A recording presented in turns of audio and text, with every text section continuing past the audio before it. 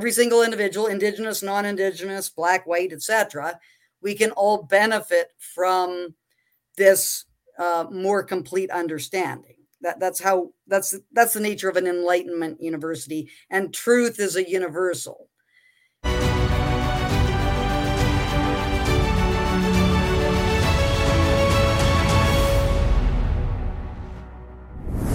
Hello, everyone, and welcome to Freedom Feature. And I'm your host, Barry Bussey. With me today, I have Dr. Francis Widdowson, who's a academic, studied a lot about First Nations peoples here in Canada.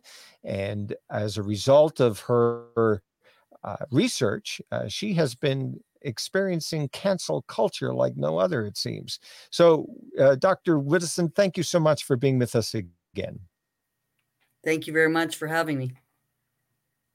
So as we discussed last time, we talked about just in a general sense of what the scholarship and what's happening with respect to the First Nation scholarship.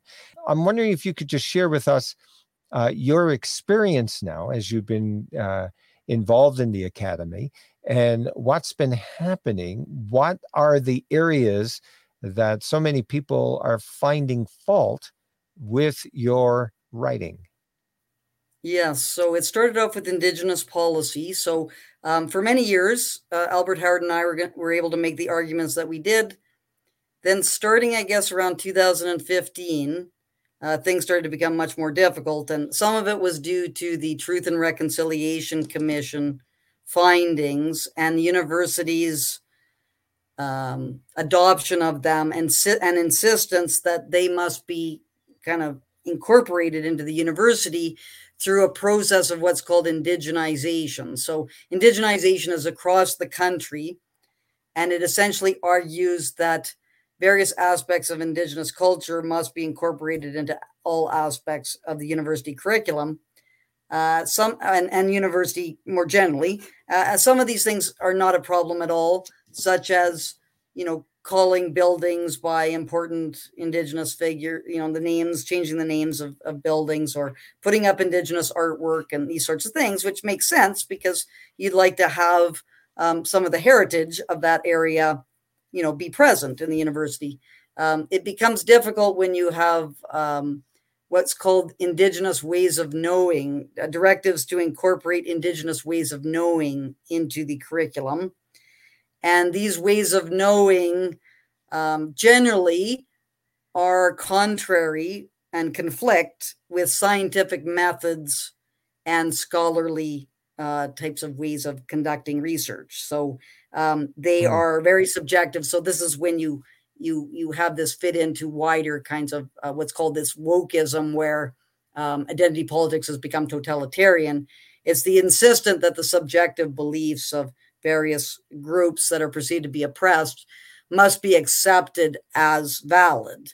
And indigenization is part of this because it's argued that you must accept Indigenous ways of knowing as valid if you are going to assist Indigenous people overcome their oppression. So if you argue against that and say, no, this is contrary to the standards we're trying to maintain in a university, you will be accused of being an oppressive person.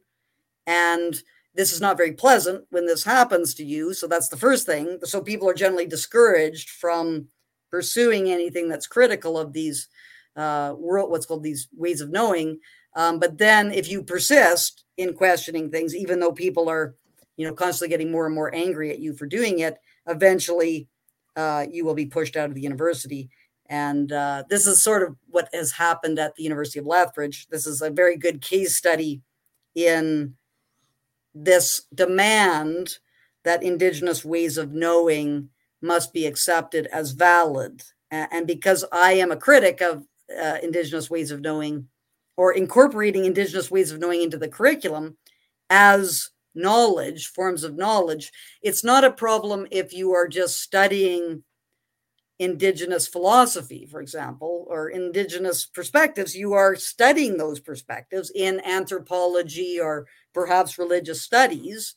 That's one thing. But then to say that, Indigenous ways of knowing should be incorporated into the biology curriculum, even when this concerns creation beliefs as opposed to the theory of evolution, that's when we start to have conflicts. And my criticism of Indigenous ways of knowing on this basis results in me being called an oppressive person, and that having me on campus is very harmful to Indigenous students, these kinds of arguments. And that's why cancellation is bound to occur, because of this mentality. Mm. Just by the mere fact that you are expressing your views is reason enough to say, because it's so against the traditional norm, it's heresy, as it were. Yes. It is heterodox, right? It's the idea that you're speaking against what is the normative view, the orthodox view. So yet, when we think of universities historically, we've often thought of them as places where you get to bring various ideas together and debate and discuss. I guess, again, it's also politically concerning in the sense that there's a lot of people looking at this as a white colonizer speaking to what a Indigenous or First Nations people view of the world. And so it's kind of, I'm assuming that it's like, who are you to tell us that the way we've experienced the world is somehow illegitimate? Is that, am I getting anywhere over the target here, or is this Yes. just So my that's own a thinking pretty here? that's generally how it's seen. And so again, to accept that way of looking at it, you don't see any, you are denying objectivity. So generally in universities 30 years ago, for sure, it would be, we're all human beings sharing sort of enlightenment values. We're going to use reason, evidence, and logic to try to figure out the way the world is. So some of us might be more accurate than others in doing this. Some people's methods might be shoddy, and it's kind of our job to go and figure out which methods are the best methods, so that we can all, everyone, every single individual, Indigenous, non-Indigenous, black, white, etc., we can all benefit from this more complete understanding. That's the nature of an Enlightenment university, and truth is a universal. With the development of postmodernism in the 1960s, the idea is that it was really, there was no objective truth, and it was really subjective beliefs that were what was valid. And if you made a claim that there was such a thing as an objective truth, that was kind of a power ploy on your part to maintain oppression of various groups. This then allowed, sort of certain what's called advocacy studies programs to take root within the academy. One of them was something called Indigenous studies. So in Indigenous studies, the idea was the subjective beliefs of Indigenous people should be accepted as valid. And if you didn't, then you were, as you said, a white colonizer who is intent on maintaining Indigenous peoples in this oppressed, colonized perspective. So that's generally how things are viewed now. So if you argue against an Indigenous creation myth, and that's not to say you're denying people's ability to believe that or anything. Like, people can believe whatever it is that they want, but if you're going to have curriculum in the university system, Indigenous people shouldn't be learning that creationism is valid. Whereas non-Indigenous students are learning the theory of evolution.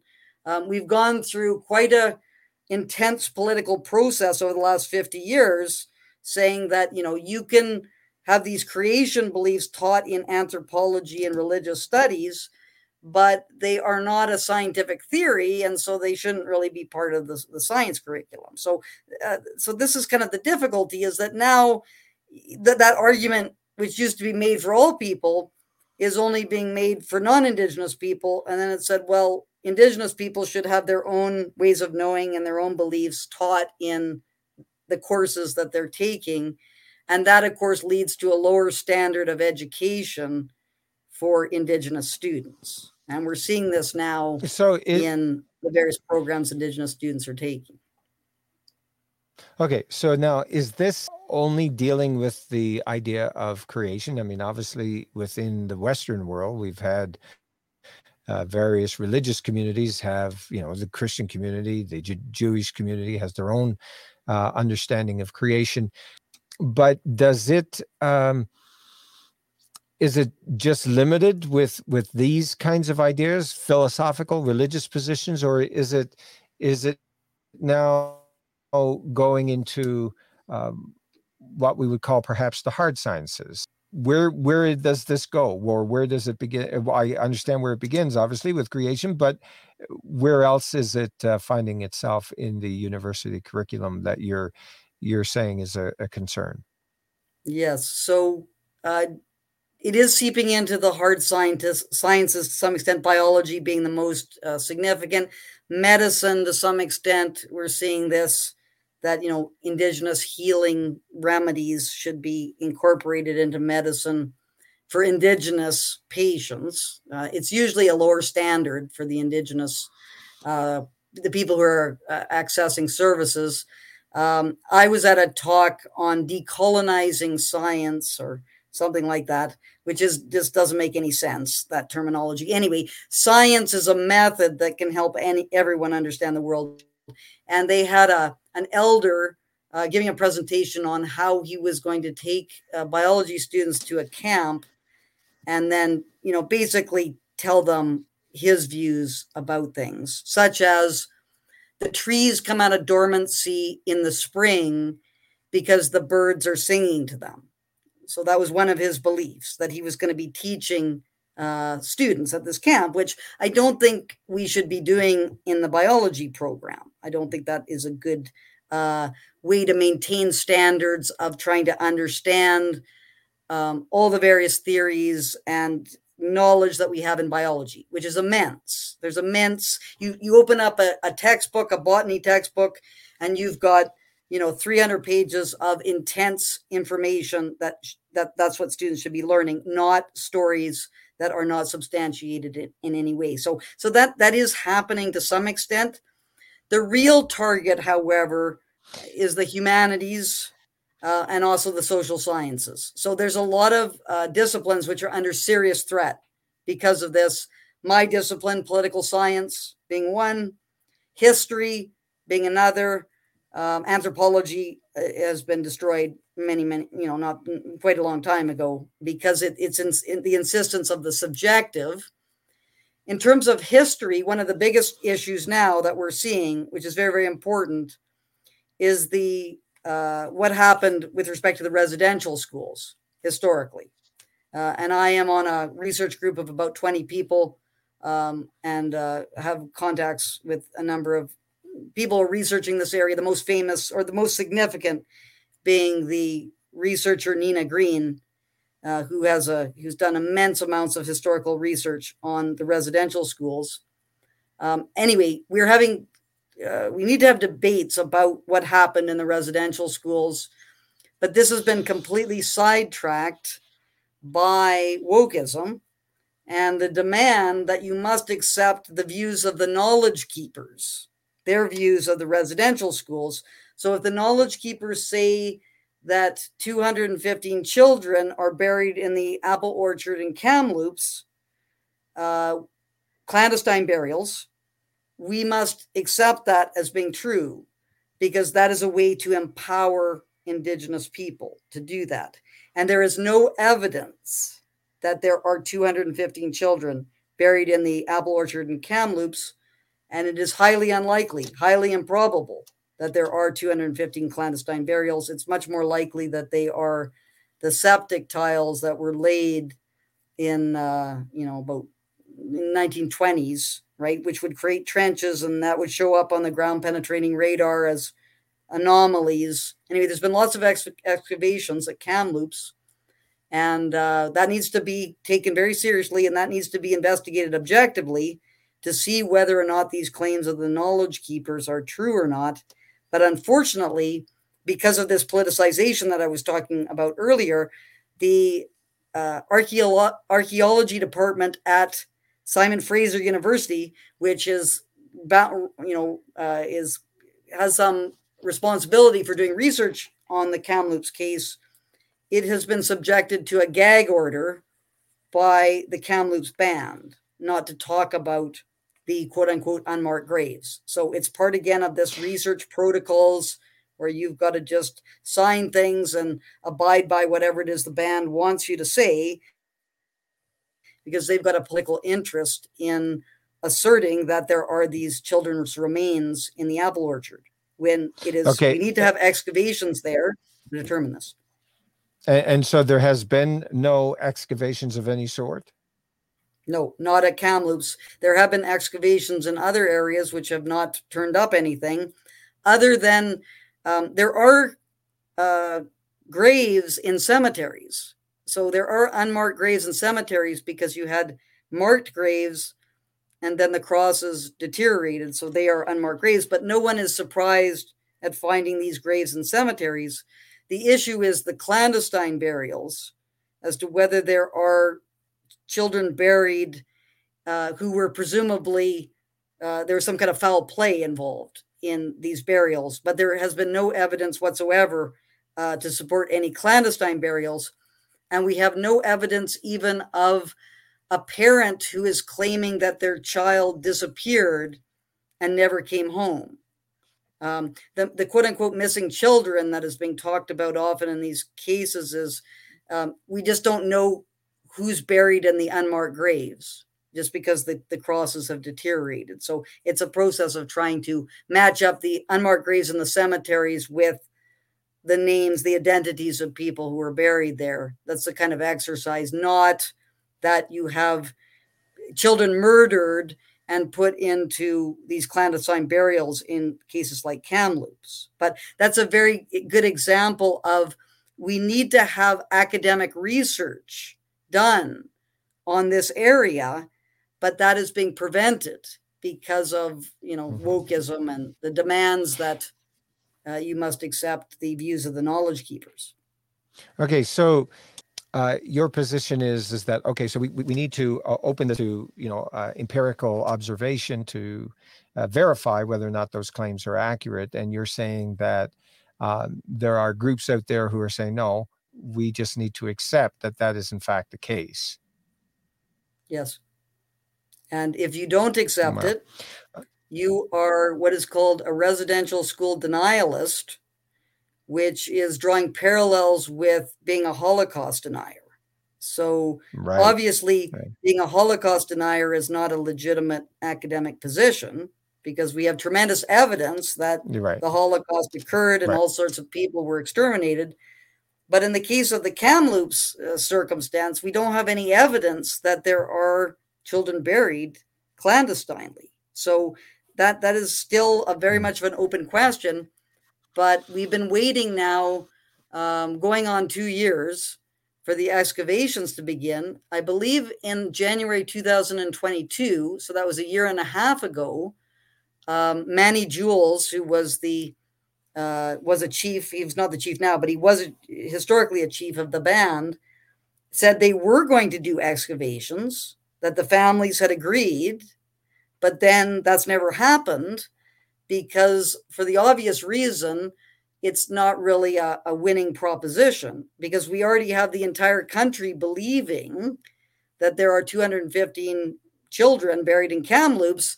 And if we did excavations, it's opens up the possibility that might not be true. And it's highly likely that that is not true, which means there's going to be a lot of embarrassed people and pointing of fingers as to how did we get led down this garden path with no one demanding any evidence for what has occurred there. So, okay, so we've got a situation where we've got very obviously fundamental differences of how we determine what is true and what isn't. Is it a situation now where we are more or less at a point where we are simply unable to bridge the gap, and we are now to just simply see how things transpire? In other words, things. How can I say this? It's like when we have diametrically opposed views. Sometimes it is a matter of waiting until experience, circumstances occur that will allow us to be able to see what is indeed the truth of the matter. And that is it now a matter of stepping back and saying, okay, if that's what you want to believe, if that's what you want to do, you just, carry on, knowing full well that perhaps there's going to be some circumstances that's going to create some pain, as it were. There's going to be some serious consequences, unintended consequences, consequences that many would say, okay, I saw that train coming. I could see the train wreck is, in the distance there. I can see it. And is it a matter of us collectively experiencing such tragedies or such experiences that says, oh, okay, well, maybe this was an inappropriate understanding, or like, how do we find ourselves in this new world where wokeism, as as you articulated, we're going to Yeah. see some crashes. We're going to see some things that are just simply, one of the things that I find fascinating is that when we reject history, when we reject the wisdom of the past, when we reject the evidences, the presuppositions that we have with respect to the world, what it is, that we reject all that has gone behind us because we somehow think we are more enlightened, or we are better off than previous generations, that it's almost like we have to relearn those things. We have to relearn what it means, or why logic is important, why the understanding of determining truth empirically with science, why it is so important that we understand how we ought to live, those proverbs or those words of wisdom that have been handed down to us. And it seems almost like we have to relearn all of that.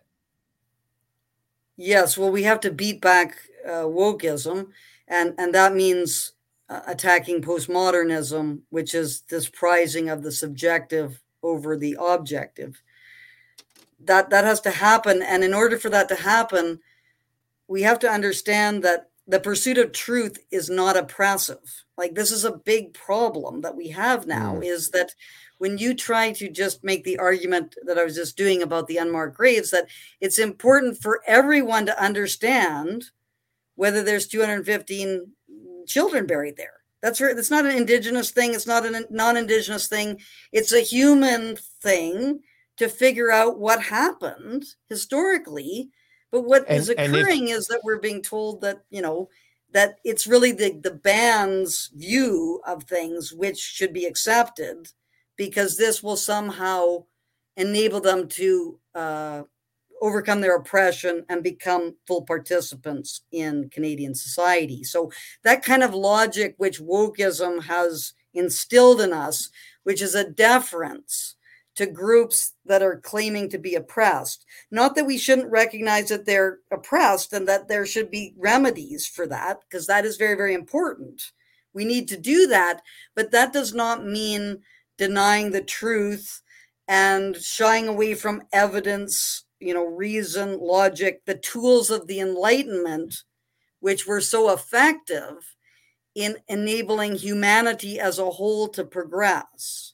So I mm, think that we have sort of lost courage in things like the scientific method, things like philosophy, these kinds of tools that took thousands of years to develop.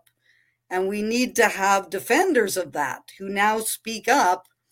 But because they've been so intimidated by all these activists who have taken control of the universities, it's become very, very difficult to be able to do that. So that's kind of the challenge right now, and that's what I'm really working on is, trying to talk to people and get them to understand that, demanding evidence and pursuing the truth. That these are not contrary to trying to bring about equality in society. These things are very, very separate kinds of. And in fact, in order to bring about equality, you need to have evidence based on evidence to be able to do that. Otherwise, it's just some kind of wishful thinking that you're engaged in. So if you want to make society more equal, what kinds of policies will enable you to do that? In order to figure that out, you have to use reason, evidence, and logic to be able to see whether something's working or not. So we really are not thinking about things very clearly. And that is because wokeism has, zapped our brains and made us afraid. And no one really is able to think through many of these problems because they're too intimidated and afraid. Right. And I guess my thinking is, what do we do if we're caught in a stalemate? And that's kind of where I sense we are at this moment. Like, I looked up on some of the writings that were opposed to your positions, and various people, on Twitter and so forth, they raised all kinds of objections, like, why should we allow this person to come to our university when she doesn't even believe that residential schools caused all kinds of pain for Indigenous people? And it's it's already in the minds of so many people, particularly young people, that it already is. And because it is, even though they do not have any firsthand knowledge of it, nor have they looked at it as from the view that you have, it says, okay, look, let's look and see whether or not, in fact, it is a situation where we have all of these unmarked graves.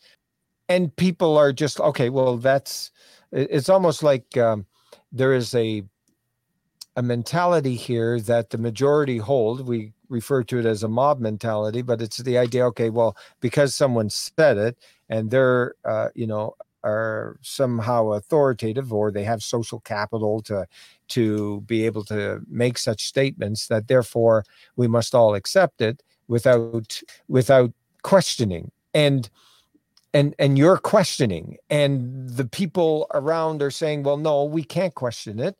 So I guess my thinking is, okay, so if we're at this stalemate, what now? It takes a lot of bravery to stand up and say, hey guys, this is wrong. We really need to have a look at this.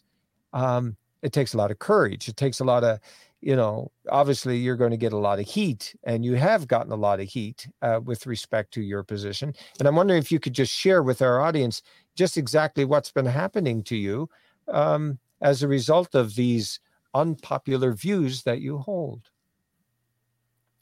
Well, now it's very difficult for me to occupy a space within a university, and I'm not sure if I will be able to. We are now with the Justice Center for Constitutional Freedoms and the Society for Academic Freedom and Scholarship. We are going to be traveling to a number of universities and public libraries to discuss the question of whether wokeism threatens academic freedom or not. So that's part of the strategy, is to make it so that universities have to discuss these matters. That doesn't mean that everyone in the university has to. If people don't want to be involved in the discussion, they can go and do something else. But we can't have a situation in universities where there's any group of people that is saying, we don't want to hear these views therefore we're not going to allow these people to speak. That's not how academic universities function. And if we cannot successfully challenge this, we're not going to have academic universities anymore. They're going to be activist universities, and only certain opinions will be allowed. So what's happened is there hasn't really been a recognition of the corrosive effect of wokeism on universities. So there's this kind of argument that you see, and it's usually with what's called diversity, inclusion, and equity. So diversity, inclusion, and equity, those terms sound very nice, but the way they're being defined means that what you're dealing with is wokeism, right? So diversity means you've got to have representation from all these different groups, identity groups, and inclusion means that if you say something that is upsetting to a member of these identity groups, then you should be excluded from the university. So it sounds good, but it's very totalitarian in its character. And so what we need to do is say that kind of diversity, inclusion, and equity ideological position, that ideological position is inconsistent. It conflicts with open inquiry, freedom of expression, and academic freedom. And people haven't realized that yet. They talk about kind of balancing these two things as if you can kind of have them both operating together.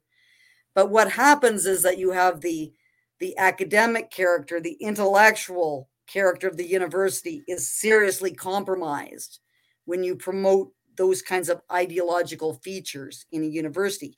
That's not to say that people can't believe that themselves. And that's what used to happen, is it was a position held by some academics and some students, but now it's being demanded that the entire university accept that. So that's the first thing, is to recognize that conflict that exists. When we recognize that conflict, we can then say, okay, well, what kind of university do we want to have? Do we want to have an academic university where you can explore ideas, you can follow the evidence wherever it leads? Or do you want to have a woke university where there's one position that has to be accepted, and if you don't accept that, you have to leave, and you're not going to be able to be at that university anymore? So there are two very different visions of universities, and that needs to be understood. And I am battling hard with the Society for Academic Freedom and Scholarship, the Justice Center for Constitutional Freedoms, the National Association of Scholars in the United States, the Free Speech Union. These groups, they see it as an academic university, and they're fighting for the academic university.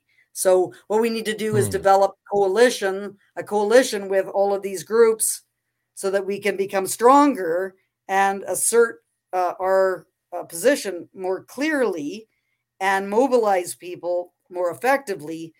But academics are not very good at this kind of exercise. Like they're okay at going and studying books and so on, but in terms of trying to politically organize other professors and students, we're not very well developed at doing that. And I'm hoping that's what I plan to do for the next several years, is to try to build up that kind of structure, so that we can take back our universities and restore them to being academic spaces instead of these activist kinds of entities. Okay.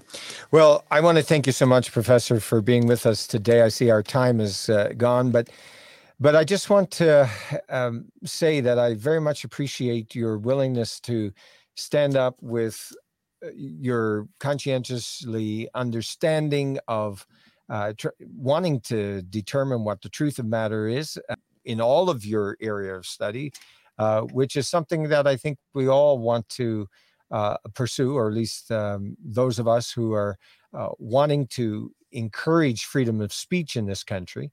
And it is a battle. It is something that I think we need to, also look into. Okay, so how did we get here? I mean, we can look back at the history and all the rest, as you mentioned, from the 60s, but there's just this idea that it seems to me, as I look back at history, that is almost like a human characteristic, that when you get a critical mass of people with a particular idea, and ideas in particular can go viral, and